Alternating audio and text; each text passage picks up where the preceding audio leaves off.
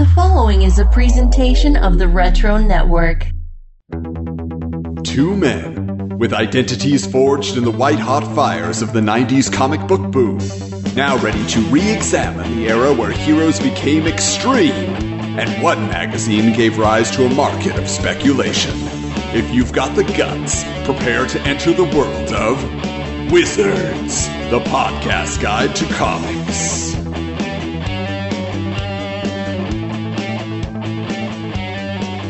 Greetings, geeks, and welcome to episode 54 of Wizards, the podcast guide to comics. The podcast where we re-examine the 90s comic book boom through the pages of Wizard magazine. Totally jazzed to talk about DC versus Marvel, but still waiting for the Cracked versus Mad magazine battle with Sylvester P. Smythe facing off against Alfred E. Newman. I'm Adam. And grateful we never had to endure a Valiant versus Ultraverse event because nobody would have cared about Shadow Man battling Nightman. Least of all me. I'm Michael. And joining us tonight is a man who defines the word next level when it comes to pop culture fandom. A man whose passion for Wizard and this podcast has been bubbling behind the scenes for years until his arrival on the mic tonight. So from the horror movie barbecue blog and every rustling horror or toy convention within a 100-mile radius of his location at any given moment, it's Chad Young. How you doing, Chad?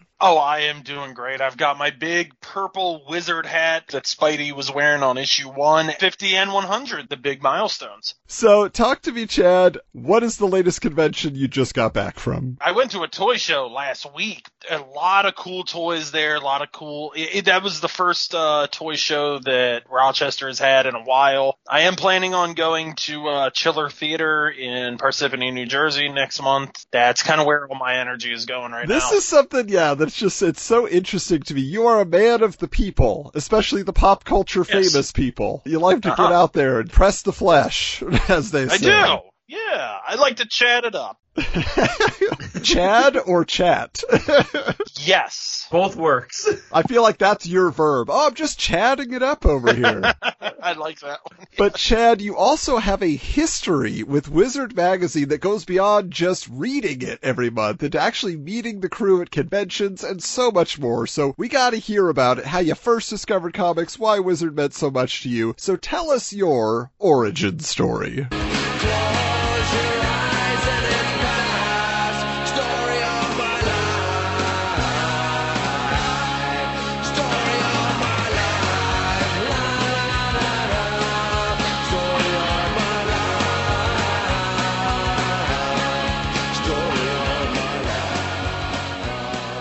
This is like the last page of Wizard where they're interviewing the writers and celebrities and artists. First off, I don't know who would play me in a movie, but I know it would not be Tom Cruise, like Burt Ward said. But I started comics probably when I was about 6 or 7. You know, it was probably during that Batman, Ninja Turtles, Dick Tracy era. I was into X-Men before the cartoon because I remember getting super excited about that cartoon, but I don't remember the first comic I read. Well, and you have a brother, so was he into comics also, or was it just you? Good memory, because here's the deal, and I'm sure I've brought this up before. My brother, he wasn't as geeky or into comics, but I remember he had this, like, chest that, like, I guess all older brothers, he was like Buzz in Home Alone. He had this chest that you couldn't go near or touch or whatever, and just stuff that was not allowed to be messed with. And he had an original Ninja Turtles comic because it was black and white, and I remember it was, like, either 4 or 5. I remember reading it. I was like, this isn't the Ninja Turtles. What is this? So my dad was heavily into like sci-fi and horror and, you know, so I would sometimes get like a G.I. Joe comic or a Batman comic. But as the 90s rolled around, what was catching your attention? Definitely X-Men, Punisher. Oh gosh, I was a big Punisher fan. I mean, you've devoted whole podcasts to the death of Superman. I know about this. Yes, I did. A couple years ago when I first started my podcast. I will say, even when I wasn't into comics, I've always been DC heavy, like movies, cartoons, toys. I would always lean towards DC. So, Well, now tell us then, how does Wizard Magazine enter the picture, and what was your fandom for Wizard as compared to just casually reading the comics here and there? oh my gosh. See, this is going to take this is going to be a podcast series right here. Again, it's one of those things where I don't remember the very first issue. It may have been the one with all the ex-women and on the cover. That sounds right, because that was like 94-ish, right? Right, yeah. Okay, so that was probably the first one. A Wizard, you'd go into the comic store and you'd see it on on the racks, and you'd see Wizard sponsored stuff all over the stores, and finally curiosity gets the best of you and you want to check it out, and you start reading it and you're like, oh my gosh. At that point, I think the only other magazine I had probably read as far as comics was Heroes Illustrated or Comics. Comic Scene? Yes, Comic Scene. Hold on. That Yeah. Heroes Illustrated by those other podcasters.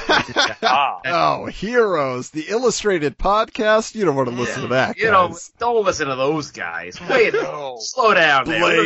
Blaze. What kind of a name is Blaze? Guys, I'm sorry. I've been meaning to tell you, I have been subscribing to Heroes Illustrated podcast for ages. It's probably Blasphemy. 4 decades that I've been listening to that show. One of these days, they'll see. Oh, They'll boy. see. Mm. But Chad, as you were flipping through the pages of Wizard, getting back to the real source here, Yeah. who were the stars of the magazine for you, or what were the sections that were your favorite? The letters column were always some of my favorites. I thought Jim McLaughlin was just hilarious and knowledgeable and just really witty. I also loved the toy section was another one. I loved the fan art, even the envelopes. I always look forward to seeing the fan-made envelopes and the fan art on those. I love the interviews. I love the little, like I said, the little section, the Q&A in the back. Chad, you took it a step farther, though, and you would go to comic book conventions and visit the Wizard booth. Do you have a favorite memory from stopping by the Wizard booth? You're giving me a little too much credit there, because I only got to visit it like once. The one time I went was New York Comic Con 2007. Wait, which New York Comic Con was that? Was that number? What year? That was 2. That was the second one. I went to 3. I went to. Oh, you went to 3. I wanted to go to that one.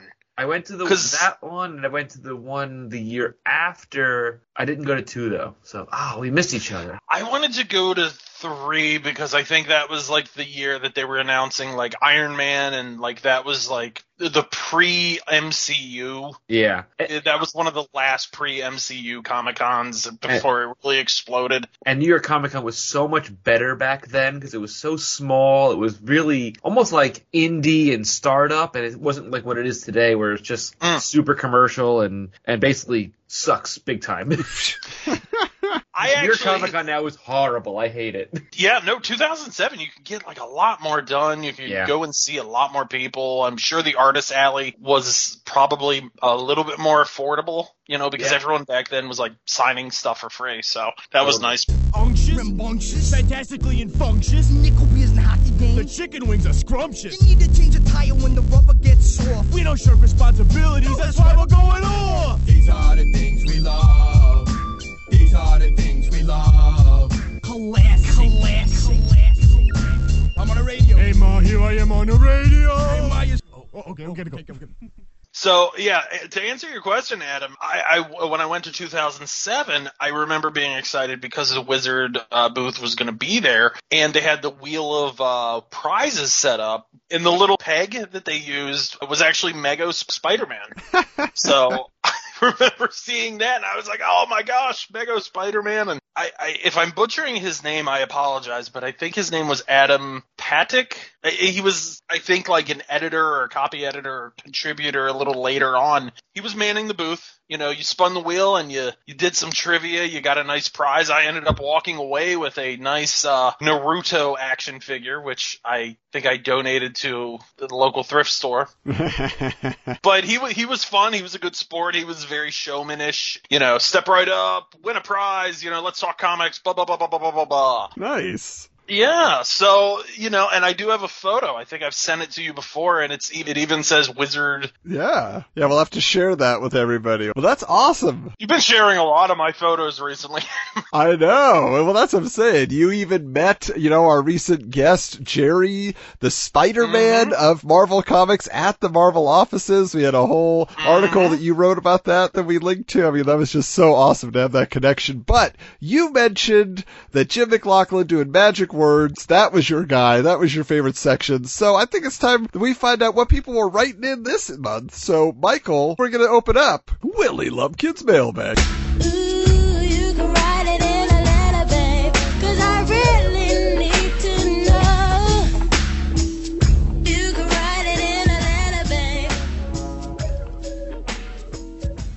So, starting off here, there is a letter from a guy named Matthew Brewster of Knoxville, Pennsylvania, who makes an interesting claim. He says here, Dear Wizard, do you guys realize that you run the comics industry? Take a look. You did a story on Neil Adams, and the next month, everything he worked on increased in value. You did a story on Trent Kanuga, and now everyone is nuts about him. By the way, how do you pronounce Kanuga? And what does Mark Wilkowski do in his spare time? So, Jim McLaughlin's response here, he says, we run the comic industry. Well, damn straight, buddy. Bow and prostrate before us. Kiss our feet. Lavish us with luxurious gifts and deep-fried baked goods to gain our favor. You have no choice if you want to be a player in this biz. But seriously, folks, we don't run jack. I'm sure we have some influence, but it's relatively minor. If we do an article on a little-known newcomer, like in the case of Kanuga, it probably helps them a bit by increasing their exposure. In the case of an established vet like Neil Adams, their rep is already made. Adams is 53 times more influential and larger in stature than Wizard. Our influence is hit and miss at best. I like to pronounce Kanuga like that cool sound effect you hear in submarine movies when everything goes haywire, the ship's sinking and the captain is firing forward torpedoes, red lights are flashing and you hear that loud Kanuga, Kanuga. Actually, it's a German name pronounced Kanuga. Our snuggly editor, Mark Wilkowski, is quite a busy guy. He says that in his spare time he likes to, quote, follow the entertainment world and go dancing or to parties or to make it look like I'm sort of social. Mark is also the newsletter editor for the online fan club of the TV show ER. My well-placed spies also tell me that Wilco has recently been seen making goat cheese, feeling up midgets, hanging upside down in his closet, manufacturing red ink for all the superfluous commas he puts in his proofs, and blinding himself gradually. Damage control! Damage control! Damage control! Gotta get a little inappropriate at the end there. Ooh. What do you guys think about that, though? At this point, Jim McLaughlin's saying, oh, no, we're so humble. What we put in our pages doesn't matter. Was that the case? No, they don't seem humble at all. No. They were the tastemakers, that is for sure. This guy had his finger on the pulse there. That was kind of the fun of Wizard, because they were just kind of arrogant, but it was done in such a funny way that you kind of looked past it. Well, if you were talking to some guy at a comic book store, that's how they would talk to you, right? Yeah!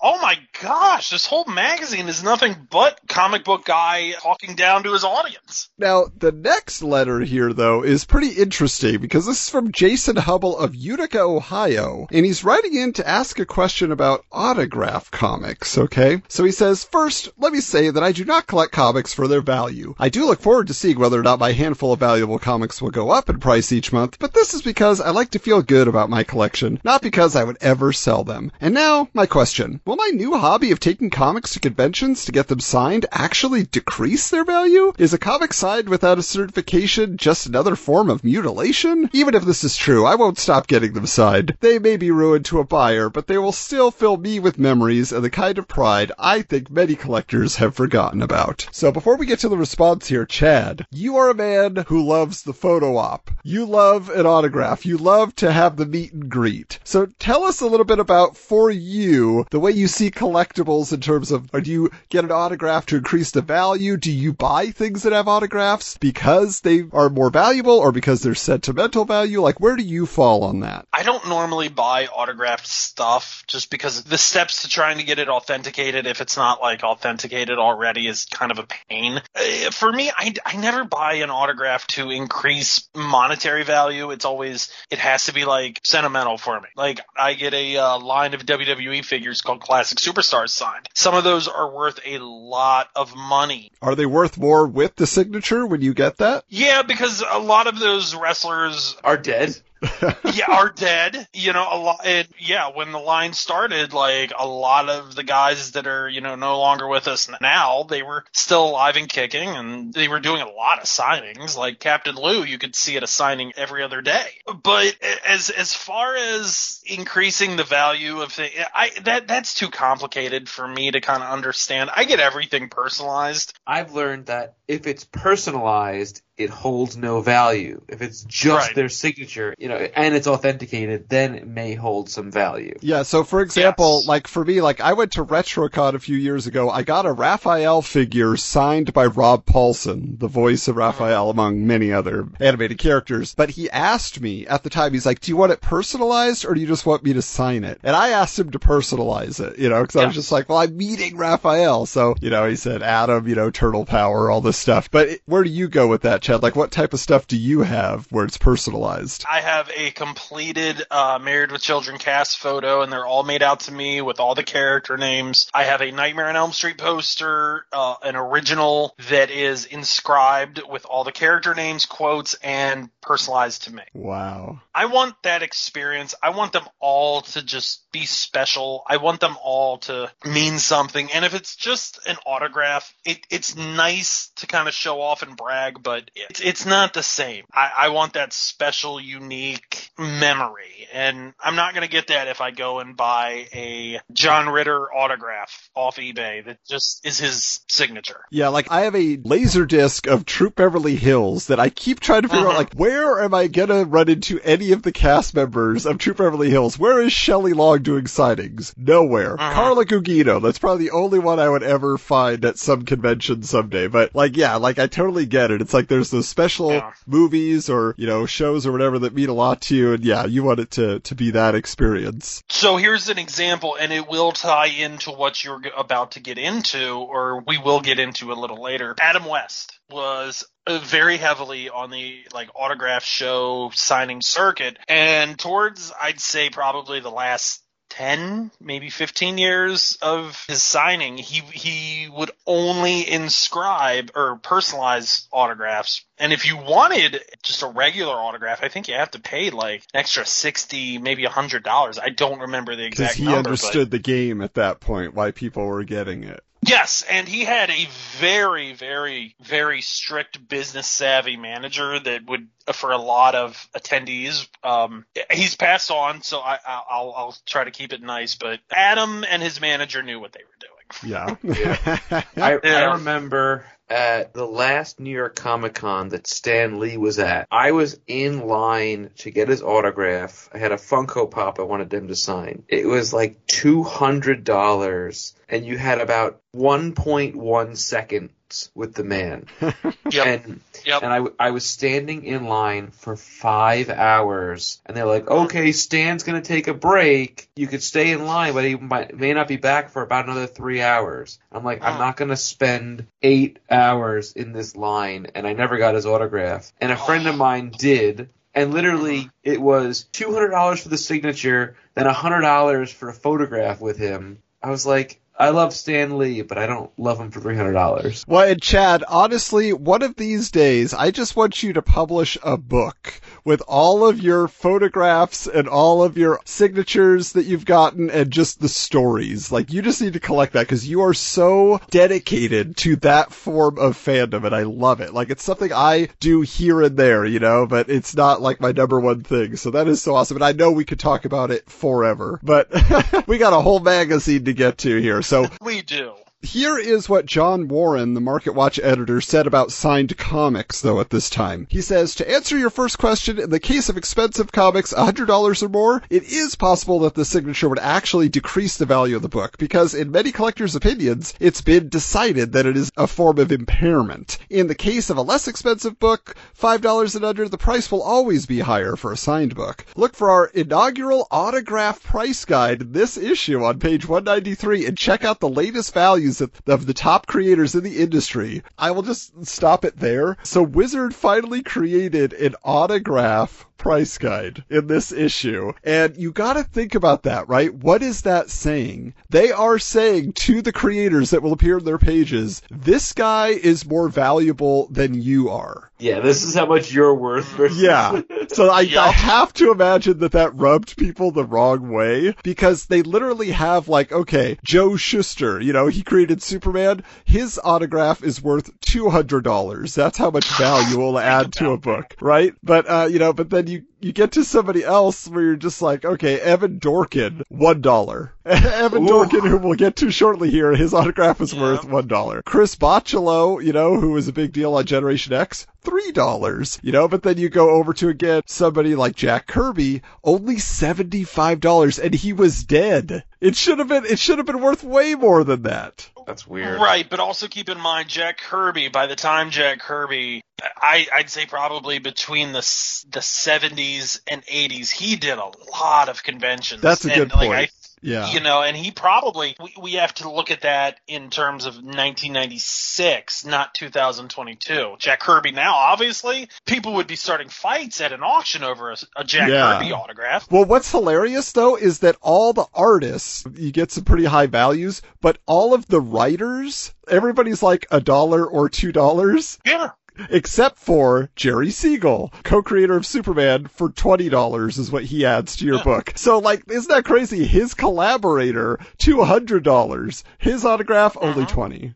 Weird. That's got to stick in his craw. Now, speaking of Adam West, though, they also have a celebrity comic book price guide. So, for the cast of Batman 1966, the cast of Batman 1989, the cast of Batman Returns and Batman Forever. So it breaks down, and we'll put this on social media, but the funniest thing is that, okay, if you get a cast photo signed by everybody, it says it would be worth $350. But, everybody else, especially Adam West and Burt Ward, $35. Because, like you said, they were everywhere. But Madge Blake, who played Aunt Harriet, her autograph is worth $125. I'm assuming because she was dead. So yeah, she did not. I think she died. It said she died in 1969. So yeah. I have an eBay story about autographs. So okay. My favorite Batman poster, right, Adam?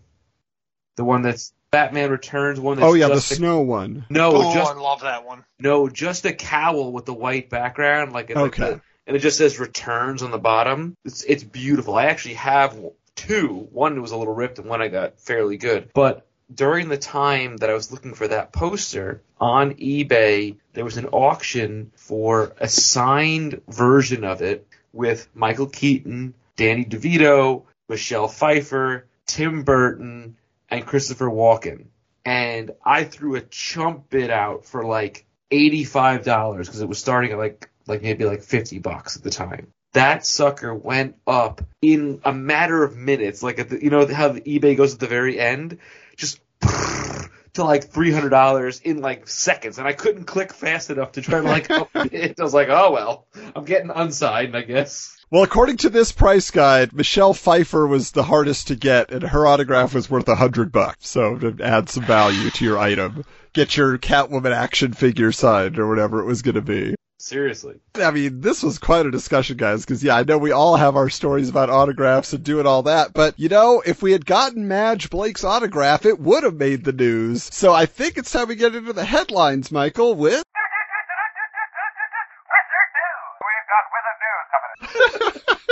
First, I will point out, I am sitting here on a fair amount of ibuprofen because I realized yesterday I am getting old. I'm turning 40 this year. Yesterday morning, I get up to go to work at 4:30 in the morning, and I go to brush my teeth, and I reached in the cabinet to grab the toothpaste, and I somehow pinched a nerve in my neck that I can't turn my head.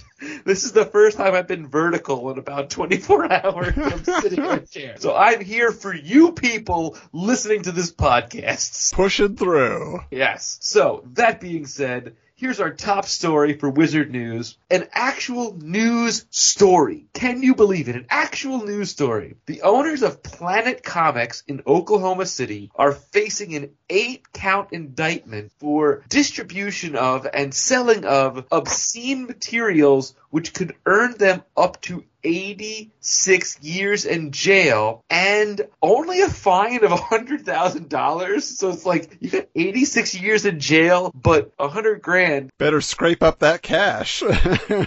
What are these materials, you ask? An issue of Verotica. Ooh, Verotica. From musician turned comics publisher Glenn Danzig, the always controversial comic books from Boneyard Press with names like, oh my god, I always get the worst thing. Mighty Morphing Rump Rangers.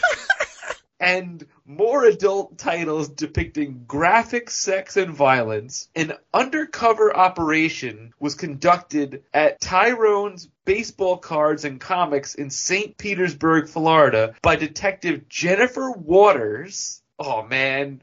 She was almost She-Hulk. So close to being She-Hulk. Who, upon finding the offensive materials, notified the store owner that 3 items were unsuitable for public display and illegal to be set out in open access areas, is what they called it, okay? These titles included the Lady Death Lingerie Special, Death, the High Cost of Living, which discusses AIDS, and Gen 13 number 5, where Fairchild's thong leotard is on display while in a fighting pose. Now, if this was 2022, those covers, yeah, they'd probably be out. Like, and it wouldn't be, I mean, this seems weird. It's so tame by today's standards, It's so tame. I mean, like, but look at where these things are happening. Oklahoma City and Florida. In Florida, all the old people, they're not standing for that. Right. They don't like these porno magazines in their little comic book stores. Now, let me ask you guys a question. Did you ever hear of a crackdown on a comic book store in your neck of the woods?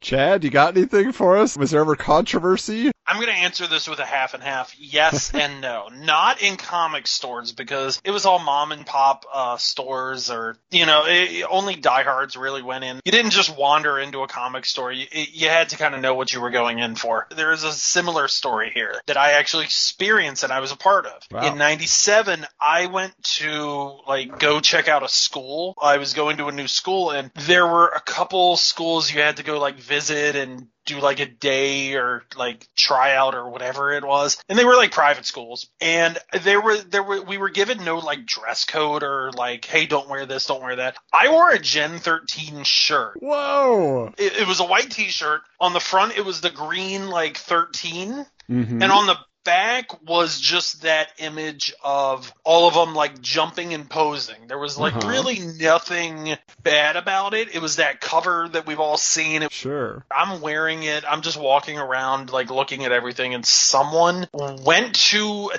teacher or the principal or whatever and complained about it. They said that it's sexually charged and that I had to come back another day and wear a different shirt. Wow. And I was like, wait, what? Are you serious? To me, it was just it's just Gen 13, it's a comic. And I've had other Gen 13 shirts. I've had the one that said, come and get it.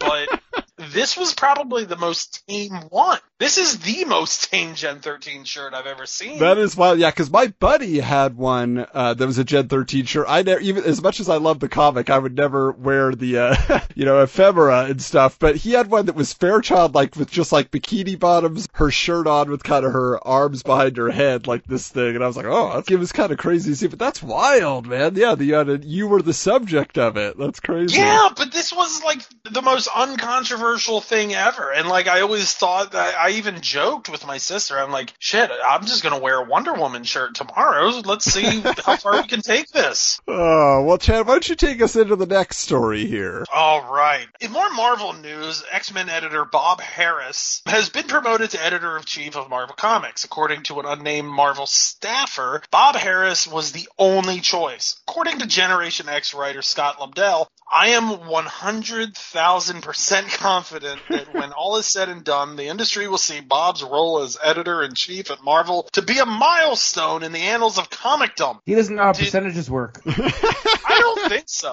God bless him, but you know what? I admire the hyperbole. That's dedication. Did you guys have any idea Bob Harras took on this role? I'm sure Adam did. I had no. No, I had no recollection that Bob Harras was editor-in-chief. Like, it just didn't ring a bell for me at all. Really? Because I do remember this kind of being a big deal, and it was supposed to be a big shakeup. And I'm sorry, another sidetrack into another Chad story. When we mentioned when I went to the Marvel offices, Yeah. we actually walked by Bob's office, and he was on the phone. And he actually waved at us and couldn't talk to him. He was on the phone, but he was there. Yeah, I don't think he really. If VH1 was to do a top 100 comic industry stories, Yeah. I don't think that this would have been on it. Yeah, because like when I think of like names of an editor-in-chief at either company that I would recognize, I'm thinking like old days, Julius Schwartz or Stan Lee or Carmine Infantino or Jerry Conway, Jim Shooter, Tom DeFalco, modern day Joe Quesada, Dan DiDio, like those are the names coming to mind. Bob Harras would never even it wouldn't have come to mind at all. And I think that he came in during a really bad period because that was, if I'm remembering right, it's around the time that Marvel was kind of selling off all their heroes. Yeah, that they were on the road to bankruptcy. Yeah, but yeah, Bob Harras, good writer. I couldn't tell you any of the major stuff that happened under his watch. Yeah, so I guess we'll pay attention for the next couple issues here and see what was going on at Marvel with Bob in charge. But Michael, what's next? Well, continuing with the Marvel headlines, Nuts and Bolts is a short article discussing the future of Iron Man books, where it is revealed that Tony Stark has been secretly influenced by Kang the Conqueror since early days of the team. This feels like the history's repeating us because the MCU is going this direction, I feel like. Oh. This influence caused his alcoholism and during a blackout led to Stark murdering the new Yellow Jacket and the nanny of Quicksilver and Crystal's child. Tortured by his revelation, Stark tries to redeem himself and goes out a hero. Oh boy. Oh great. I don't remember this at all. Tony Stark dies and he killed all these people? Like, whoa. Because at this time, nobody cared about Tony Stark. Yeah, Iron Man was nothing, yeah. It was not interesting. But because the world needs an untainted Tony Stark to make it a better place, the Avengers decide they must go back in time and pull 19-year-old Tony out of the time stream and bring him to the present day to grow up with the guidance of heroes in order to achieve his full potential. And funny enough, when the storyline of Superior Iron Man comes out, they do the exact same thing and bring young Tony Stark forward to defeat Superior Iron Man. Wow. So, a boo. They must have just been holding on to it because, as our next story tells us, Jim Lee drawing Fantastic Four or Rob Liefeld drawing Iron Man? It might happen. The Buzz Box here in Wizard News. Buzz hears that Marvel might license its comic book titles to individual Image Comics studios for Image to produce, specifically Wildstorm Productions and Extreme Studios. Topps Comics is also reported to be in the mix. Among the titles rumored to be part of this arrangement are the Spider-Man titles, Captain America, Fantastic Four, Iron Man, and Daredevil. Neither Marvel, Image, nor Topps would confirm or deny the rumor. Ooh, so yes, you will have to stay tuned for next issue because the rumors might be true. You might know what's going on there. Some of the facts were right, some of them were not. And finally, Mike Grell, the creator of Shaman's Tears, has reintroduced an old character from his John Sable comics named Maggie the Cat into the world of 90s comics. Says Grell, it's become very obvious that the most popular and best-selling books featuring feature sexy ladies, so there's a certain amount to be said for my cashing in on the craze. Grell provides the ultimate elevator pitch when describing the series as, oh boy. Say it. James Bond with breasts. Adam does this to me on purpose, guys. I absolutely do. I saw the headline and I was like, oh, we're going to talk about Shaman's Tears, and then it parlays into this nonsense. Oh, of course. Because he knows I never read the notes beforehand, so I'm just like, all right, I'm just flying off the seat of my pants. Then he closes out by saying, but I do intend for the stories and the characters to carry this book and not the sex. Well, there you go. Which is why it lasted, 2 issues? Yeah, Maggie the Cat not blowing people away. It's so interesting. This is the second time Mike Grell, he is so blunt. When he joined Image in the first place to do Shaman's Tears, he also said, he's like, look, you put that eye on the book and it sells 1 million copies. So yes, I'm cashing in. It's all business. All right. Well, guys, we are going to cash in here and get into the details of this issue as we talk about issue 54 of Wizard Magazine with a February 1996 cover date, because it features a massive 3-panel fold-out Marvel vs. DC cover by Bart Sears, a favorite of Wizard. They love bringing it back when they can. It is headlined, if you will, by Lobo and Wolverine duking it out. So here's what Wizard had to say about this particular cover, why it was monumental in some way. This is for the big book of covers. We had wanted to do a Marvel vs. DC cover for years, but politics kept the crossover idea in limbo. The 1996 Marvel DC crossover comics event finally opened the door, and we celebrated by not only bringing back the Wizard Gatefold cover, but also by giving it a triple gate. So that was a big deal because they hadn't done that since the Alex Ross covers where he did the Marvel's characters. So they're bringing it back. Now, also a big deal though in this issue, there was a Star Wars trading card packed in, but the main event was a double-sided game board, which featured Evan Dorkin's Milk and Cheese on one side, get inside, you get an extra $1, and Mike Allred's Madman on the other. And contained within the comic was a special offer to order a pair of dice featuring the characters, and it had the Wizard logo on one side, it had their characters' heads on the other, and it allowed you really to play the game. A full experience is what they promised. And yes, we have these very rare dice and game board in the archives. Of course we do. Of course. We do, right? But Wizard staffer Chris Ward, who we've had on the Wizard Files, he has claimed to also have the dice and the game board as well in his collection. So, yep, for a game, Chris, give us a call. We're ready to go. That's a very fun piece of Wizard history, because, yeah, how many people mailed away for those dice? But getting into our cover story here, this issue, War of the Worlds is an interview with the masterminds behind the Marvel vs. DC 4-issue crossover event, Mark Gruenwald from Marvel, Mike Carlin from DC Comics, and it's revealed that Carlin was actually Gruenwald's assistant at Marvel in the 80s, but they quickly discarded the whole hierarchy thing and just became friends. Of course, in this interview, they are playfully antagonistic, each promoting their characters as the sure victors in the conflict. Okay, so here's an example of what they're saying. Mike Carlin says, everybody knows who the great characters are at both companies. It really was just a matter of writing it down. There was no question as to which characters would be battling for the honor of top comic book company. Gruenwald says, we had to figure out the appropriate matches. Obviously, Hulk could take any of DC's characters, but we wanted to pit him against only somebody that would give him the semblance of a reasonable fight. The same thing with most of our characters. They could beat any 3 DC characters, but we tried to match most of them in such a way that the DC guys would at least be able to make a reasonable showing for a couple of pages before they got trounced. And then Mike Carlin says, and we let Marvel have their fun. We let them pick their cream of the crop, so to speak, but talk is cheap. The action will play out. The world will know that DC has it all. Superman could beat all the characters in the Marvel Universe. Mark Gruenwald says, he died, pal. Mike Carlin responds, and he beat death, and he came back to fight another day. And then Mark Gruenwald's not going to let it go. Did you ever break a little ceramic statue and try to glue it back together? It's never as strong as it was. He was broken. He was defeated. He was lucky to have squeaked by out of death's round once. Do you think he could do it again? I don't think so. So yeah, really building it up, this is some boxing match type of stuff. This is some Freddy versus Jason at a press conference. Mama's boy over there. He ain't got no style. But the series writing duties on this were split between Ron Mars and Peter David, and the art was also split between Dan Jurgens and a guy named Claudio Castellini, who they say was touted as the Todd McFarlane of Italy.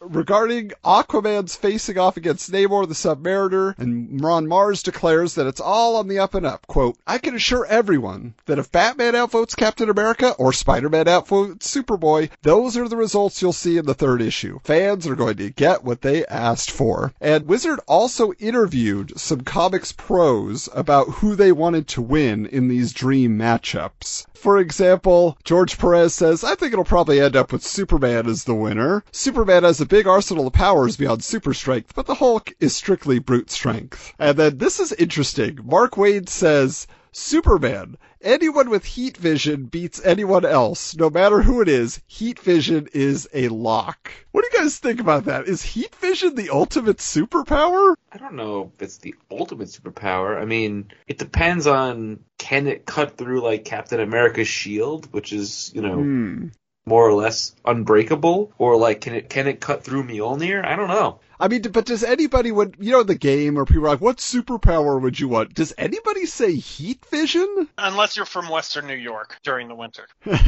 Or unless you're Jack Black. Anybody. There you go. Heat vision and Jack. Boo.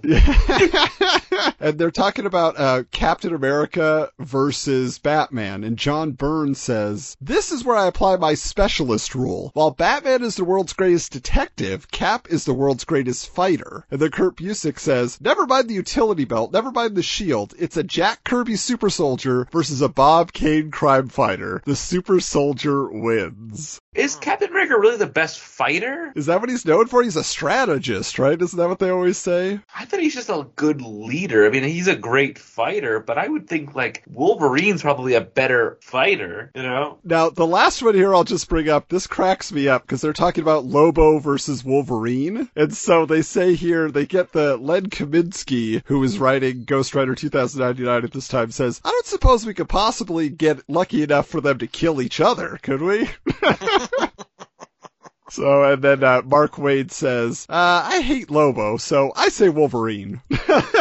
I loved Lobo. Yeah. Yes, absolutely. He was great. So, Chad, did you have a particular opinion when you heard about DC versus Marvel? Like, did you buy them? Did you care? Oh, my gosh. Yes, this was a massive event. And I tell you what, I still have the number one issue that I picked up at the little Safeway because one day I got sick and my mom took me to go get medication and she let me grab Marvel vs. DC. Number one, I still have it. I loved it. I thought it was really unique. I know that the results were not what people wanted. They were, a lot of them were just quick, very small panels. Yeah, like speaking of Wolverine versus Lobo, they literally just walk into a bar, they disappear behind the bar counter, and then Wolverine walks away. And smoking a cigar, too, right? Yeah. But this was a massive event. I remember the little voting ballots and the voting boxes at comic stores. I think even Stan Lee did an appearance somewhere. There's photos of him and Spider-Man and Batman. He's in between them, kind of a referee. I think there is. I believe so. Try to find that if it exists. Yeah. The other thing that I thought was fun when I reread the 4 issues, there are the main matchups that they were promoting that you could vote on, but then also they had this whole section where it was just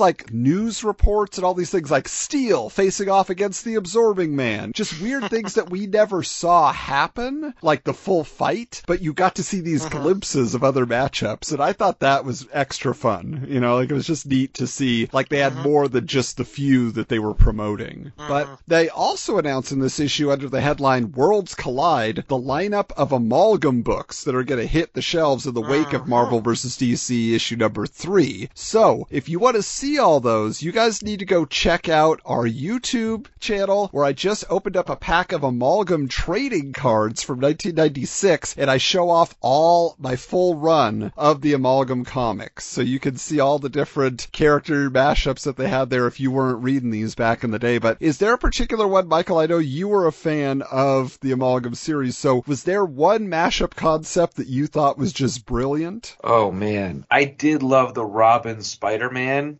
mashup. Yeah, Spider-Boy. That was really good. Now, is it Wonder Woman and Storm that get mashed together? Yeah. And I honestly loved the Captain America Superman mashup with like the Superman shield. Like, Yeah. that was really good. Those were probably my favorites. In the Amalgam packs, I think I got like an Elastigirl one, which is like, I think it's like Kitty Pryde or something. It's some sort of weird. Yeah, I think it was part of X-Patrol, I think. Yeah. She was in that, yep. It looks cool, but I never remember seeing it in the comic, but it was a cool card. I was like, oh, that's kind of neat. But definitely, I'd say the Spider-Boy was probably my favorite by far. How about for you, Chad? Loved Dark Claw. Yeah, I loved the Super Soldier. I thought that was a really cool look. Bullets and Bracelets, Amazon. The one that I don't think anyone ever really mentions is the Dark Claw Adventures. Yeah. Which was like the animated Batman for Dark Claw. And that was a fun concept. I would have liked to have seen more of that, to be honest. I just saw pictures of that on social media. Did you post that, Adam? That was me. Oh, I don't even know. Good for paying attention there. I was like, who's posted that? Annoying. Spider-Boy was definitely my favorite, although Lobo the Duck is hilarious.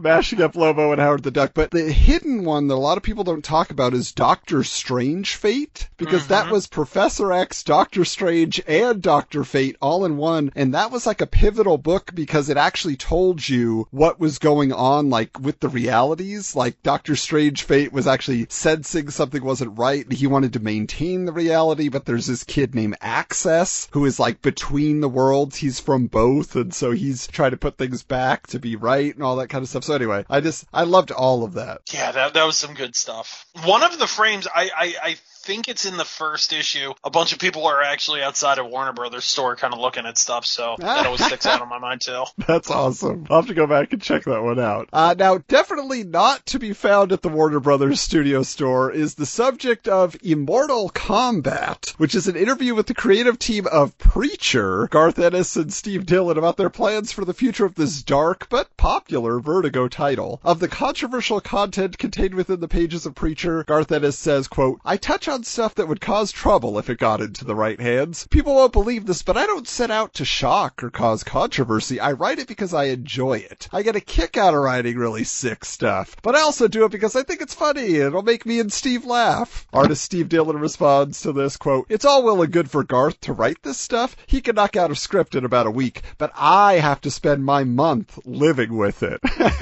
And if you have seen what is inside a Preacher comic, there's some pretty grotesque imagery that he had to draw. Yeah, but Ennis closes by saying, a lot of people will pick up on the violent and controversial aspects, but at its heart, Preacher is a rather moral book. Good and evil are very clearly defined, and good does tend to triumph one way or another. It just has to learn to fight dirtier than evil.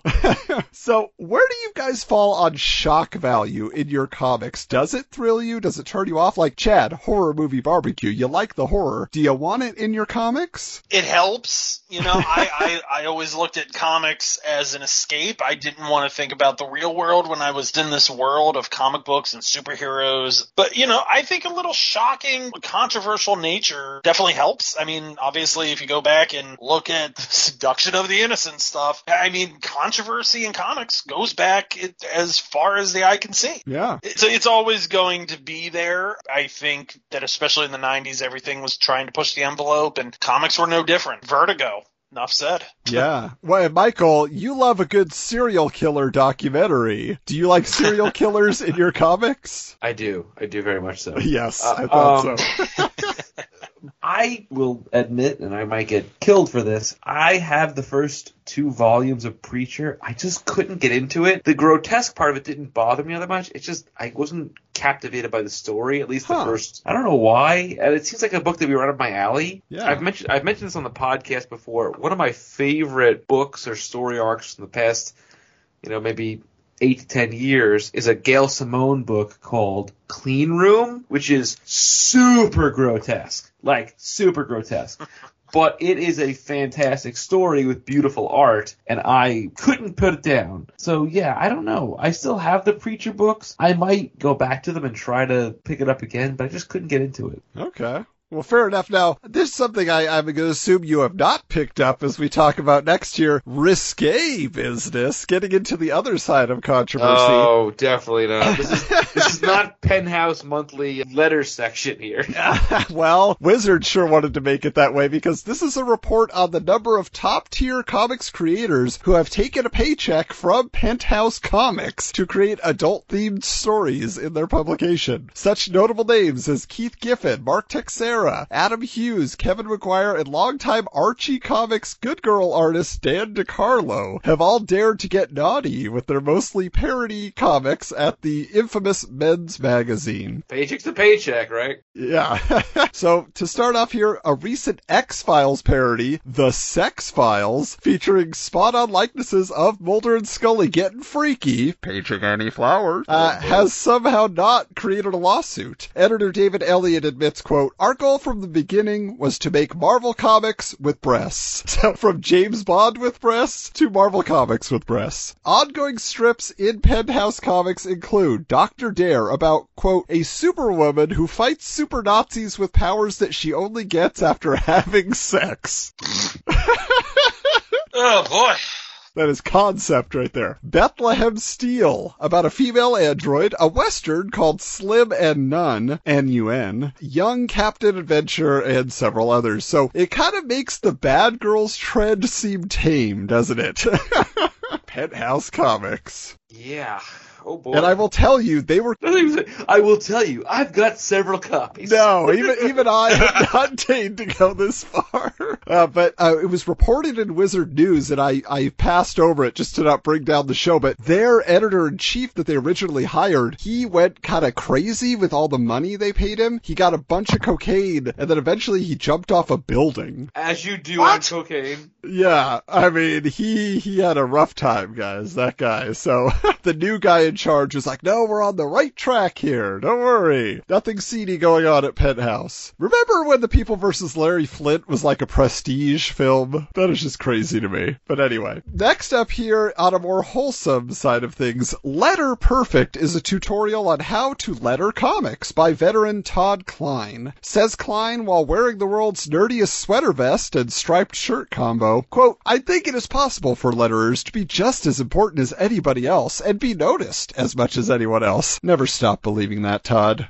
You go for it, buddy. God bless you, Todd. Truth be told, it's a very fine art. I mean, lettering. And this part of comics, I would say to this day, still gets no attention or glory in any way. But shout out to past guest on the Wizard Files and former Wizard staffer Russ Wooten, who is a journeyman letterer at this point. He works with top talent on lots of books you have heard of. He's getting it done. So, you know, there are the people in the industry that recognize the importance of a good letterer, even if the readers, we kind of take it for granted. Can you guys name a letterer? Anybody? No. A letterer? No. I do appreciate a good letter. I will give him that. The only time I've really noticed, like, lettering being different is that, like, if you get, like, the cheapest of the cheap comics from the 80s, like, just indie press books, they're, like, typed out, like, on a computer, and then they just pasted them in, and you're like, a typewriter, okay. not a computer. Yeah, you're right. It was a typewriter at that point. Getting flashbacks to G.I. Jackrabbit. But guys, closing out here with the main event of Wizard Magazine, this is When Titans Tussle 2. This time it's personal. I just added that in there. This is actually a sequel article to an imaginary comic book mashup or bash-up card created by Jim McLaughlin in issue number 39. Jim mentions that many of the dream matches that seemed impossible at the time have now become reality because of DC vs. Marvel and other intercompany crossover books that had been happening leading up to this. Now, Chad, you are a major wrestling fan. You have met pretty much every wrestler on the planet in person, alive or dead now. True. Michael and I dabbled in the fun of the Monday Night Wars. I know we've talked about that in the past. But let's kind of all give our thoughts on these grudge matches here from When Titans Tussle 2, and I'm curious to just see what you guys think here. So first up, he is pitting the ever-loving Blue-Eyed Thing against Bad Rock from Youngblood. Who you going with in this one? Badrock.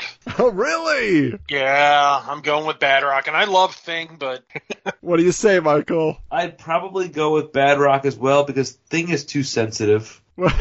yes, Badrock doesn't care. Jim McLaughlin says Badrock may have youth and a backwards baseball hat on his side, but the Thing has lived through years of fights and has tons of experience to draw on. Ultimately, it's the battle-savvy Aunt Petunia's favorite nephew that wins out here. Oh. So Jim does not agree with you guys, but what about this matchup? Wolverine versus Ripclaw from Cyberforce. I think everyone loses it in that one. To be Yeah. honest with you. I have to believe this actually happened. I'm imagining around 98, 99 they did this. We're going to see. I mean, Problem. Image is so big right now that, like, they'll probably give it that way, but the fans are probably like, you crazy? How could anything beat Wolverine? Yeah. People just salivate over Wolverine. Jim's explanation is, I wouldn't want to meet up with Ripclaw in a dark alley. Heck, I wouldn't want to meet up with him in a well-lit alley. But for practically any wound Ripclaw can hand out, Wolvie's already had worse at some point, and he can heal it. It's hard to beat a guy like that. Wolvie wins. Now, how about Generation X versus Gen 13? And I will tell you there were 2 crossover series with these teams eventually, but what do you guys think? Is Generation X gonna beat out Gen 13? You wore the clothes. Chad, what do you think? Are you team Gen 13? Yeah, I'm going with Gen 13. Fairchild alone would kill all of Generation She's X. pretty buff, Jeez. Yeah. So what do you think, Michael? Gen 13 as well. Okay, you are right, because in the long run, Generation X just might turn out to be the tougher squad. They are, after all, being taught by some of the best in the business, Banshee, Emma Frost, and the X-Men. Replaying this battle in 1 year, and you just might see Generation X mopping the floor with Gen 13. But he says that he thinks that his Gen 13 has it all over Generation X, just based on the raw power, like you said, Chad. So, yeah, Fairchild alone gonna mop the floor with the mopey kids of Generation X. Won't be emo kids. How about Elektra versus She? No one cares. I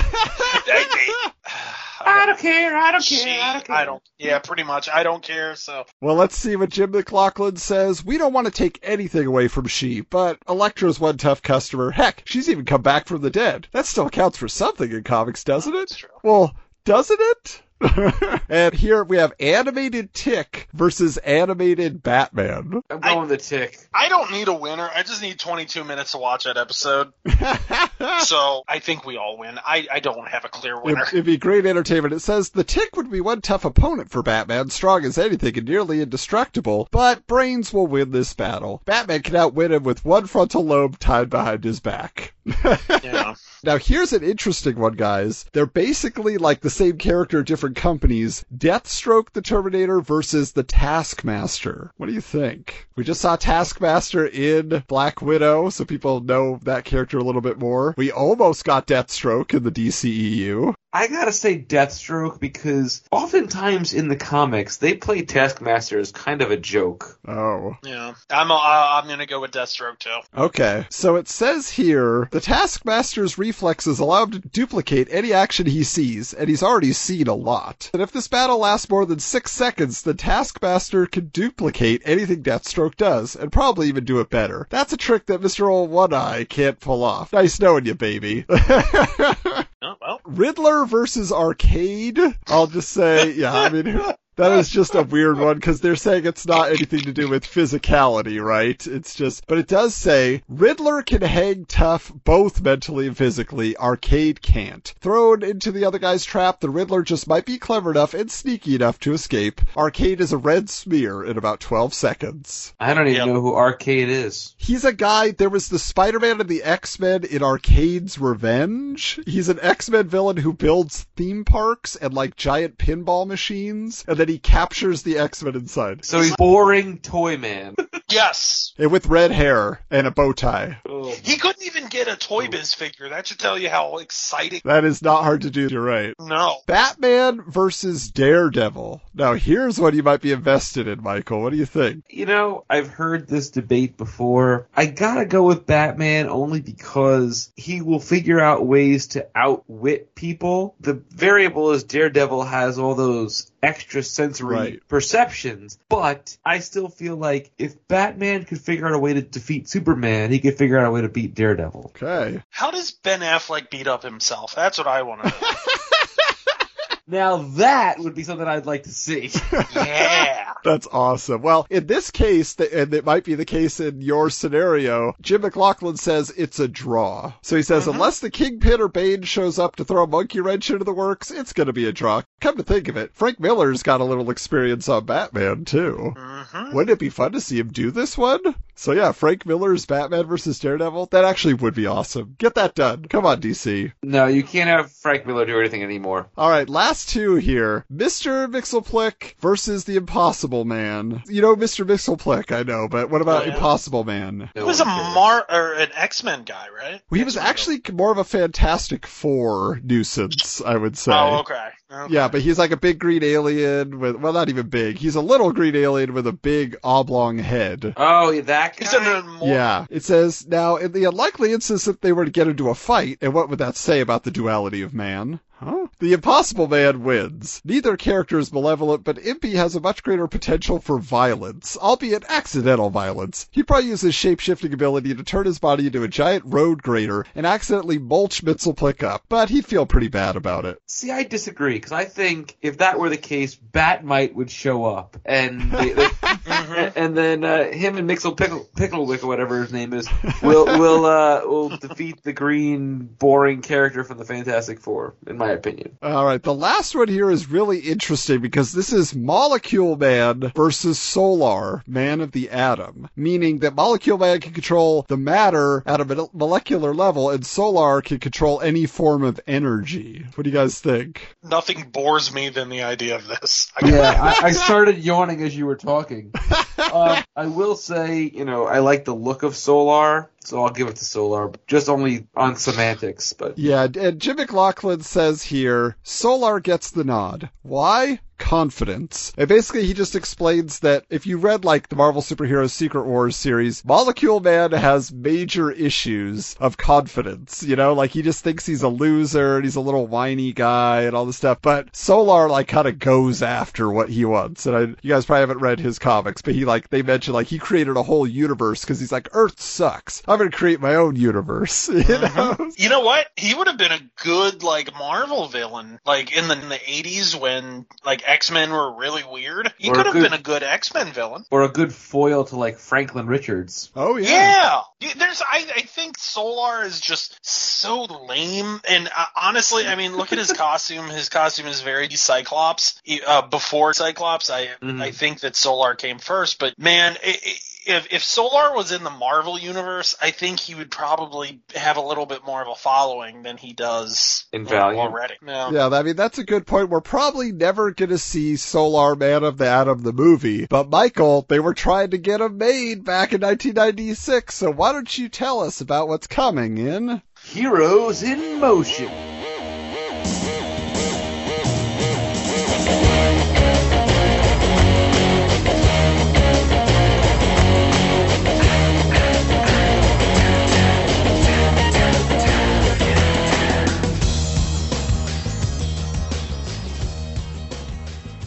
This issue features two big articles on the Generation X TV movie debuting on Fox, but it was already covered at length by Adam, Steven, and myself on the Generation X bonus episode, which was, I don't know, between watching that show and doing that podcast, 3 hours of my life I'll never get back. But go check it out. Very, very funny. We had a really good time talking about it. So, Chad, did you ever watch this Generation X movie? I not only watched it on the night it debuted, I recorded it, and I would watch it quite often. I loved it back then. Yes! Woohoo! Yeah, we got a third! Steven, do you hear it? We got a third in our army. I loved Generation X. I mean, it was clearly very low budget, but it was fun, and I tend to remember hearing the rumors that was going to be a pilot for, a show eventually, and, then we got Mutant X, but, well, I don't think we could talk about that. The less said, the better. it's been a while since I've actually watched it. I don't know how well it holds up, but It doesn't hold up. It It does. does not hold up. Okay. So it's just like hackers if they were mutants, right? Well, they called it 90210 meets mutant. Okay. So it's probably been like 20... It's more like Saved by the years Bell since I've meets seen it. mutants. Okay, so wait, are you trying to not sell me on it by saying that? Or- You don't know Chad very well. I am a Saved by the Bell fanatic, so I will... What yes. was that? What was that knockoff Saved by the Bell show? California Dreams? Yes, it's like California Dreams meets the mutants. There you go. Okay. Well, then I'll have to revisit You're, it. you're still on board. Damn, I can't get. I can't. Just move on, Michael. You're not going to win this Oh, one. I've lost already. Oh, sorry, Michael. I all like right. you, Michael, but I gotta stay true. Oh man. Just if in like 5 years Adam wants to do like a rewatch of this thing and a rehash of it, call We Chad. know who to call. Leave me out. Yes. You put in your time, yes. I did it. I did my time. I've been to the asylum and back. Okay, next up. It's revealed that the writer of the dark noir thriller Seven, Andrew Kevin Walker, submitted a script for an X-Men film to producer Lauren Schuler-Donner. Yep. I got it right. Who knew? Which was ultimately shelved for a year to give another up-and-comer a crack at writing a Marvel mutant movie. Says Schuler-Donner, both scripts are great, so we'd like to combine them. Andy's characterizations are great, and Leda has a streamline of the story. Suffice it to say, we're now on to looking at directors. Oh, let me guess. We've got James Cameron we're thinking about. He wants to get on board. He actually did plan to make an X-Men and a Wolverine movie in addition to Spider-Man. He had plans for those too. Of course he did. Still talking about it. That's how good a job they both did. We just got the Batman, which is basically Seven in the comic book world. Imagine Seven starring the X-Men. No.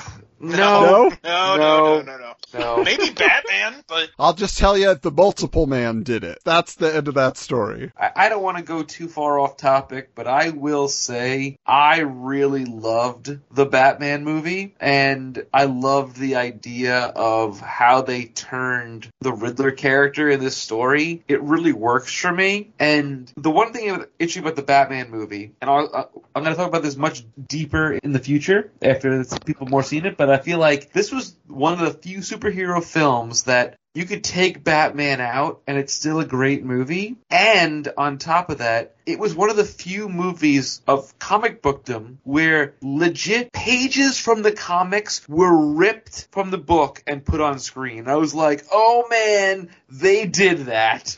And I was thrilled for it. That's all I got to say about the Batman. All right. Yeah, I know you can place and reference and all of that, but we got a long way to go through this podcast, so I Yeah. gotta get cranking. Anyway, the planned Ghost Rider movie from Savoy Pictures is going through hell to get to the big screen. No kidding. Apparently, Savoy has had to deal with the financial difficulties dealing with flops like Exit to Eden, starring Rosie O'Donnell and Dan Aykroyd. Do you guys remember that movie? I absolutely remember that movie. I watched that movie several times. Several times. It's a bad movie, but it's kind of fun in the same token. While enjoying only modest success with urban horror anthology Tales from the Hood, though Marvel Films executives say the Ghost Rider movie is on top of the list for production with Russell Macaulay as director. Who is Russell Macaulay? Highlander, baby, and The Shadow. Yeah. Yeah, it's really high on their list if that's who they got to direct this thing. we're in good hands. Yeah, really. We're going to make a real fantastic Ghost Rider film that has yet to happen, even with the ones they made. This flame dies out, thankfully, on the Ghost Rider until the 2000 Nicolas Cage movies, which probably should have died out as well. You don't like Ghost Rider Pea and Fire? Come on. No. No. Okay. Next up, Men in Black from Malibu Comics is on the way to the big screen, despite being a mostly unknown property, even in the world of comic books. I will admit, up until after the movie came out, I did not know it was a comic prior. Me neither. Wizard notes that the lead roles were originally offered to recent Batman Forever co-stars Tommy Lee Jones and Chris O'Donnell, but O'Donnell declined to avoid sidekick overkill. Okay. Though Jones will star in it eventually, which is kind of funny. So who was the runner-up to Robin? None other than, wow, weird, Fresh Prince of Bel-Air. But this is long before that movie came out, right? No, this is like he was known as the Fresh Prince. He had been in Independence Day. Right. And that's This it. was Yeah. before Independence Day. So Is it really? Fresh Prince was still, it was in its last season at this point. Oh, okay. Is Independence Day 97? 97. No, it was 96, but this is winter Oh. 96. That's a good point. Independence Okay. Day came out on Independence Day 96. Oh, wow. Okay. I always thought it came out later than that, but I guess, all right, yeah, that makes sense. That's fair. So that's kind of cool. Like they actually got this rumor right, which is pretty surprising. Finally, the writer of Cliffhanger and GoldenEye, and I will say I like Cliffhanger far better than GoldenEye. Really? I hate GoldenEye. I Whoa. hate that movie. so much. Controversial take. I just cannot. Ugh, boo. Mike Franz has been tapped to create the screenplay for the, oh my goodness, we're still talking about the Chris Columbus Fantastic Four movie. Say what you will about the Roger Corman Fantastic Four movie, at least it was actually made and was filmed. Yeah. Mm-hmm. Not released, but made and filmed. Here we go. This issue features a casting call for the Dark Knight Returns film based on the Frank Miller comics. So, first up, for Batman, they have former NFL star Fred Dreyer from The Hunter. Do you remember Hunter, that TV series? I do. Yeah. Vaguely. I honestly would have, I mean, even at this age, I would have been like, Clint Eastwood? Like, why Yeah. not? Yeah. You know? Well, I mean, and if not, this Fred Dreyer guy, I feel like if you got, I was going to say Ed O'Neill, but Ed Harris. Ed Harris. Okay, could've now done it wait a too. minute. Ed O'Neill would have been a great. Ed O'Neill I for would Batman. be all in on that. Maybe he could have been a good Commissioner Gordon. I'll give Ed O'Neill that. He would have been fun. Okay. Modern Yeah. day Ed O'Neill is Commissioner Gordon. I like that. Sure. Next up here for Robin, you got to remember, that this is the female Robin. I remember that blew my mind as a kid, seeing this around 1989. My friend's older brother showed me. He's like, look at this story. Robin's a girl. I was like, what? But they chose Anna Chomsky, the star of My Girl, and My Girl too. I like her. I could get behind that. She's spunky. Yeah, she would have been good. She's spunky. It's an old man thing to say there, buddy. She's got some spunk. spunk there. You got some spunk there, kid. Oh my goodness. Speaking of Ed Harris, they have Oh. him for Two-Face, funny enough. I didn't see you over there, Ed. Oh, yeah. Harvey Dent. Might as well. I like how they just say here, plus, he just looks good bald. But the photo they have, he has hair. Yeah. Yeah, it's weird. What the hell? Commissioner Gordon, we just put in our thought here for Ed O'Neill, but they wanted Sam Elliott. This is 100% just based on the mustache. Jim Yeah. Gordon Yeah, is not a country boy. That's a horrible picture of Sam Elliott, by the Yeah. way. I hate that photo. You know what it reminds me of? You guys ever watch C-Lab 2021? Yes! Do you want the mustache on or off? Off, please. Too bad. I love that show. All right, what about Chad? Who do you see there as the choice for Superman? I thought that was Bruce Campbell, but it's Brad Johnson from Always and Flight of the Intruder. Who? Huh? What in the world? I mean, he's a good-looking guy. Yeah, he looks like Superman, but I've never seen him. Yeah, that's Don't know who weird. he is. That's a terrible casting because he's supposed to be a little bit older. Terrible. Yeah, oh my goodness. Boo. Who did this list? Okay, so for the Joker, they have Tim Curry, I guess because he was the clown in It. And he was in the running to play the Joker originally Yep. in Batman 89. Mm-hmm. And on the animated series, actually. Always the henchman, never the Joker. On the next page here, we have for the mutant leader, oh, that guy with those nipples, man. They freaked me out the first time I read this. Red bullet nipples. They wanted Nikita Koloff, a wrestler there, Yeah, Chad. they didn't even spell the name right either It's K-O-L-O-F-F. Was Get it right. was Big Show around by then? He was just starting out. Yeah. I mean, he would have probably Would've been been good. better. I would have Captain accepted that. Insano himself is the mutant Yeah. leader. All right, how about So- for Green Arrow there, Michael? So for Green Arrow, they have Howard Hessman. Is that from Head of the Class? That's right. Hey, good pull. Mhm. What? Like, Well, but Green Arrow has a sense of humor, and Howard Hessman, he had that kind of dry wit. but this Green Arrow did not have a sense of humor in this book. He was Oh. He wasn't really that. He was more like, beaten down by time, I feel like. I guess I'm thinking of the later books in this series, because he does get a little more jokey later on when he's got the one arm and everything, like he makes jokes about it and stuff. So just another character that I don't know if everybody remembers her. She was, the commissioner that took over for Jim Gordon, but Captain Ellen Yindle, they wanted Jamie Lee Curtis. I say that's awesome. Jamie Lee Curtis in anything. I say boo to that as well. What? Oh, yeah. She hasn't These been are good. terrible choices. She legitimately has not been good at anything since True Lies, period. Well, she was in the True Lies era right here, so maybe she still would have gotten it. Yeah, no, she's horrible. I'm sorry.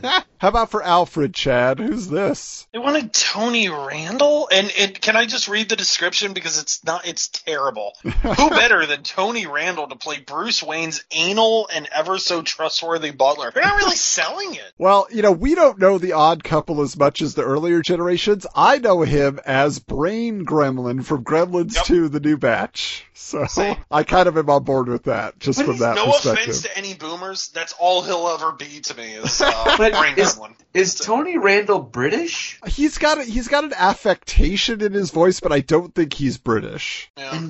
And was Alfred alive in The Dark Knight? Well, they Returns? took a panel from the comic. He's right there. That's a forgettable panel because I don't remember that at all. Maybe it was a flashback. I don't know. I'll have to go back and read it. This is probably one of, if not the worst casting they've done for. Well, it's because it's a book you know and care about. That's the difference, Michael. Okay, I gotta think the next. Dr. Walper, which doesn't need to be in the movie, like irrelevant. They chose Gabe Kaplan from Welcome Back, Kotter. First of all, I love Welcome Back, Kotter, and this is an insult to Gabe Kaplan. No. Looks just like him. Looks like him, but come on, like he's, oh my god, it's Mr. Cotter, like, Well, come but on. you say this character is very essential to like the whole Harvey Dent and the Joker, like Is he presenting really? them. Yeah, isn't he the guy who's basically vouching for them? You know what? Can I submit an argument here? Okay. I feel like if they had done this movie and included Dr. Walper, it would have been essentially the same as when Thomas Lennon was in Dark Knight Rises, where he was just the doctor, and that literally could have been anyone. Right. And I love Yeah. Thomas Lennon. Well, I'll just take this next one real quick. The fat guy. I don't remember the fat guy from anything in the story, but they say David Ogden Stiers, who did go on to play the Martian Manhunter in that Justice League pilot from the 90s. Yes, he was Martian Manhunter in that. Oh, no. I'm gonna get sick again. Honestly, a better casting for the fat guy at this time would have been Jason Alexander from Seinfeld. He wasn't that fat. He's just stocky. Or how about who was the guy from The Crow? James Polito? Oh, yeah, the guy in The Rocketeer. Yes. Yes, That he's guy'd be good. great. All right, Michael, your favorite guy next. Okay, so David Endotrin, is that how you say his name? Endocrine? The talk show host. They want David Letterman, which, alright, fine. I love David Letterman, so I have no qualms with this one. Yeah, I mean, it was obviously an homage to David Letterman anyway, like in the comic. Even though the look of the character in this particular panel that they pulled looks more like Dan Quayle with big That's teeth. true. Yes. Speaking of those presidential folks, Ronald Reagan, he's just going to play himself. All right, and who is the last choice here? An 80s talk show mainstay, Chad. Dr. Ruth. So we know where this is going. Yeah. Oh, Dr. Ruth. This is like mentally exhausting. I don't want to remember this ever again. No, this is a forgettable one. Wow. I did not expect this atrocious. reaction from you guys. Okay. Well, Chad, we got something to perk you up, to get your spirit flying high, because you are a collector of action figures and toys. You love them. So we're going to get into Merch Madness. Merch Madness. Y'all ready for this?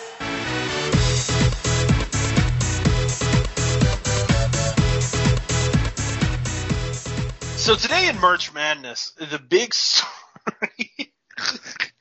I'm sorry. It frightened me in 96, and it frightens me now. G.I. Joe Extreme from Hasbro is a reimagining of the classic military toys, which will be inspired by the new animated series and a comic book from Dark Horse. This is an all-new group of Joes, including Lieutenant Stone, Metalhead, Ballistic, Freight, and Sergeant Savage, facing off against the evil forces of Scar, Soldiers of Chaos, Anarchy and Ruin, led by Iron Claw. Whew. So, I had 2 of the figures. I have always been a G.I. Joe loyalist. I hated this line.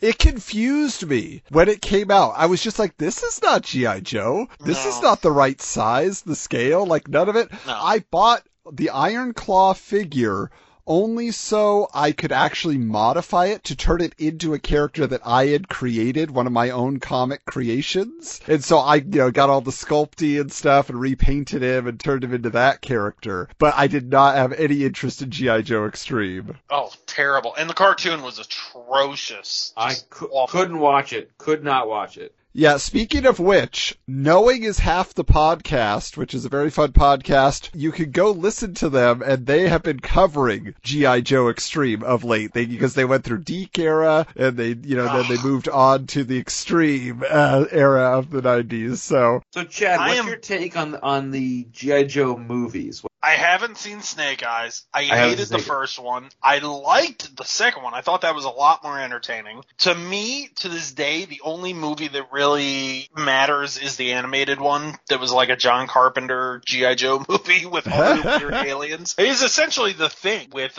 just G.I. Joe and Cobra. Do you know when the first live-action G.I. Joe movie was going to happen and what it turned into? No, let's hear it. Street Fighter with Jean-Claude Van Damme. That was originally pitched, and it was going to be a G.I. Joe movie. Unfortunately, G.I. Joe, it was dying off. It was kind of cooling off. But if you look at it, M. Bison is Cobra Commander. Guile is Duke. Yeah. You can totally see it. Yep. There's something about G.I. Joe that just doesn't seem to translate well into live action. I agree. Like, I love G.I. Joe also, and they can't seem to figure that out in live action at all. I don't know. I love the first movie, guys. See, I don't know. I really got a kick out of it. I'm not going to lie. I really did like the first one. I actually liked the costume redesign, even though, it was very heavily, like, Matrix-y kind of influenced. But I liked the first movie. It's the only time I've liked Marlon Wayans in a movie. Yeah. Wow. And I love Bruce Willis, but I just didn't like him in the sequel. Yeah, that was just one of his famous cameos. Yep. I just don't like Bruce Willis to begin with. But we can't get into this. We cannot go on down this road with Michael. Don't insult my boy Bruce Willis. I will show some respect on the show. But take us to the next one here, Chad. All right. So, Toy Biz announces the release of their Age of Apocalypse figures inspired by the mega-popular storyline from 1995, including Cyclops, Magneto, Weapon X, Sabretooth, and Apocalypse. Though the planned Gambit figure has been canceled, these toys were featured prominently in the movie Jingle All the Way. They were? I just did a whole article for the Retro Network about action figures featured in Jingle All the Way and Age of Apocalypse. They're all over the place. It's crazy. I had Wolverine and the Apocalypse figure itself, but I'm not going to lie. I hated the Age of Apocalypse story. Wow. Yeah, it did nothing for me. I just thought it was kind of lame at that time. I'm sure I would appreciate it more now, but... I liked the comics. I just didn't want the figures because they were so like Joe Madureira inspired, and everybody loves his art, and I am not a fan. It's too cartoony for me. And I think that's why I ended up getting the Wolverine and Apocalypse is because I liked the look. even though I didn't like the comic. But I just thought that, like, the Apocalypse was a really cool-looking figure. I remember that, but swing and a miss for me. Speaking of swinging... Oh, a new wave of Spider-Man figures are on the way, including Carnage Unleashed, Tombstone, Man-Spider, Octo-Spidey, and Webcannon Spider-Man.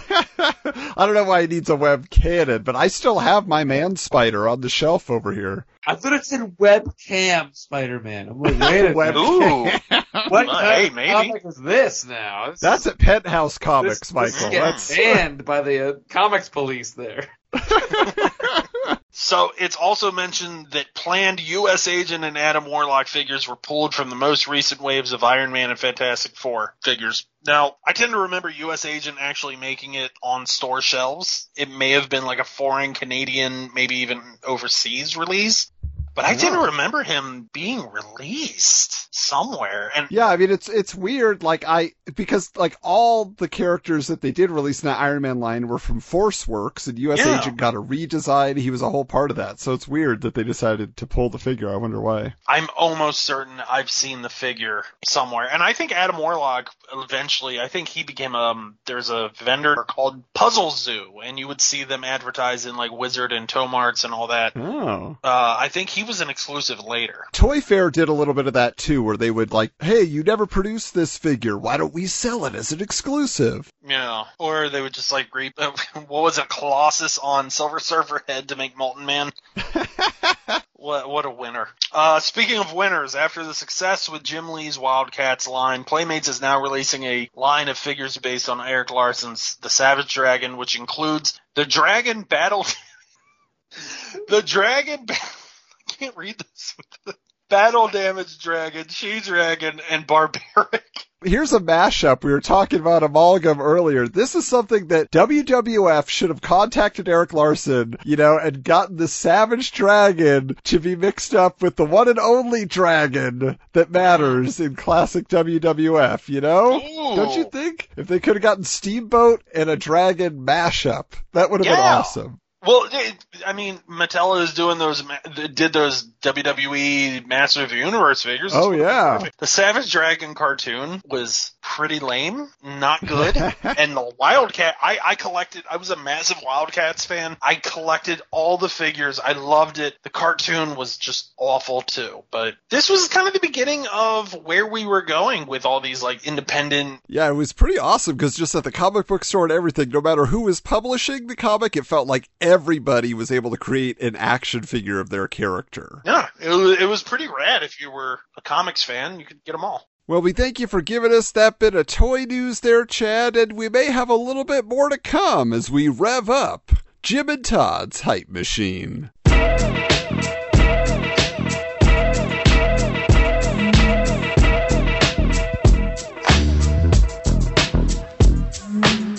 McFarlane had to keep new product on store shelves, and so he was releasing figures for Sam Keith's The Max, a new version of the Clown, Jim Valentino's Shadowhawk, a She-Spawn, and an Exoskeleton Spawn. And that's all the news we have, guys.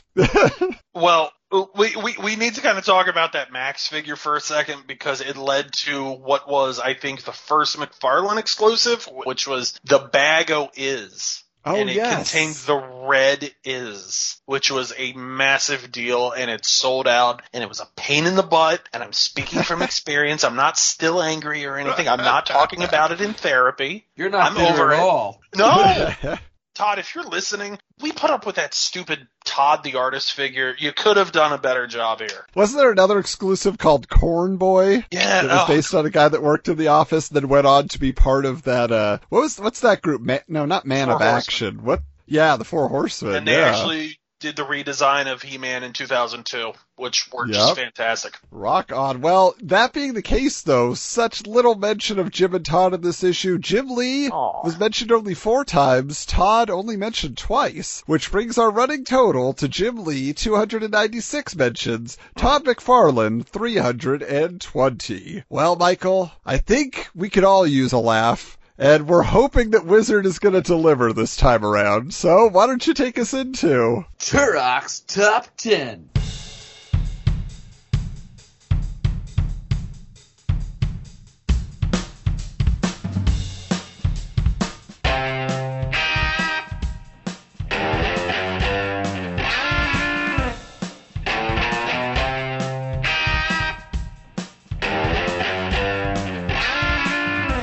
And tonight's top 10 is probably going to be wildly offensive. Here we go. Oh, no. Oh, no. Oh, number 1. This is going to be good. For tonight's Turok Top 10, I promise you, I'm not looking at the screen. I'm going to turn, and you're going to get my live, legitimate reaction. Okay. Top 10 characters who missed being in the Legion of Superheroes by this much. Little space between the fingers. Missed it by that much. Number 10, Gummy Man. Nope, say it again. Gummy Man. Oh, Gummy Boy. Oh, Gummy Boy, right. Gummy Man. Gummy Man. Number 9, Big Jugs Lass. She would have sold a lot of comics. Yeah. Number 8, Imploding Reindeer Lad? What? The physics of that. Couldn't it just be The physics. imploding lad, period? You don't need the reindeer. It's funnier if he has antlers. Got it. Number 7, Love Handles Lad. Hey, I could be in the Legion. Next you have, like, Dad Bod Boy. Number 6, Cheryl Lad. That's pretty good. Come on. Little Charlie's Angels in there, but Cheryl Lad. Number 5 is Fetch Me Some Coffee Boy. That's pretty good. That's probably my favorite. Okay, number 4, Corpse Kid. Jason Todd? Yeah. Oh, too soon. Too soon. Number 3, Egg Fluff Donut Fart Lad. I don't even know what that means. That was my favorite when this issue came out, by the way. How does somebody have an egg fluff donut fart? I am at a loss. And then number 2 is, am I saying this right? Lad Lass.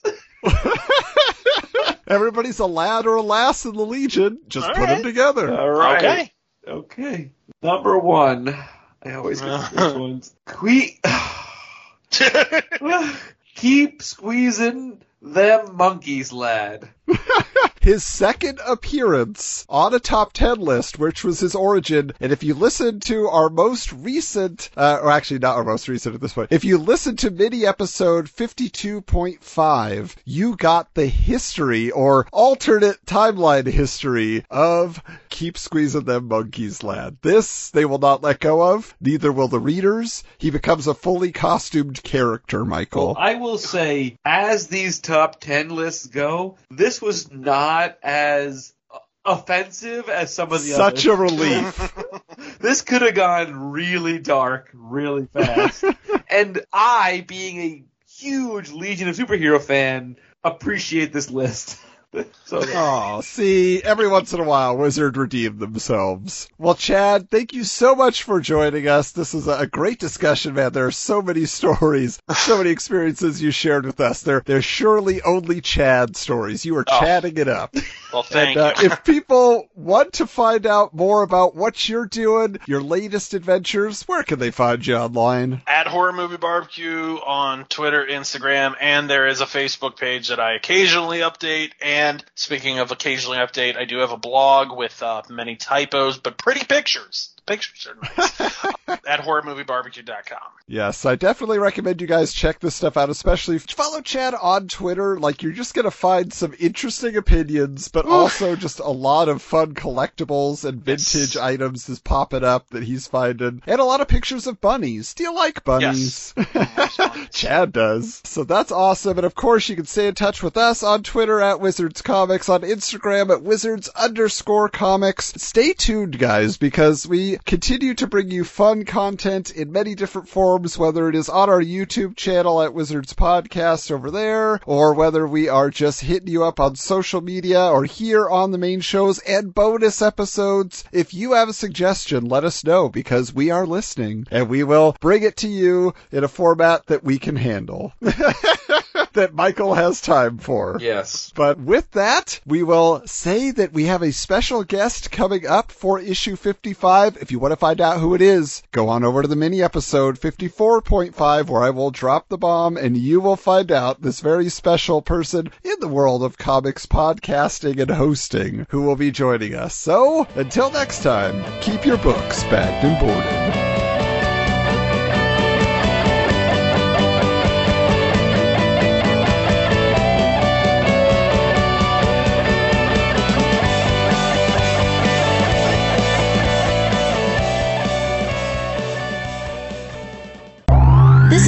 presentation of the Retro Network.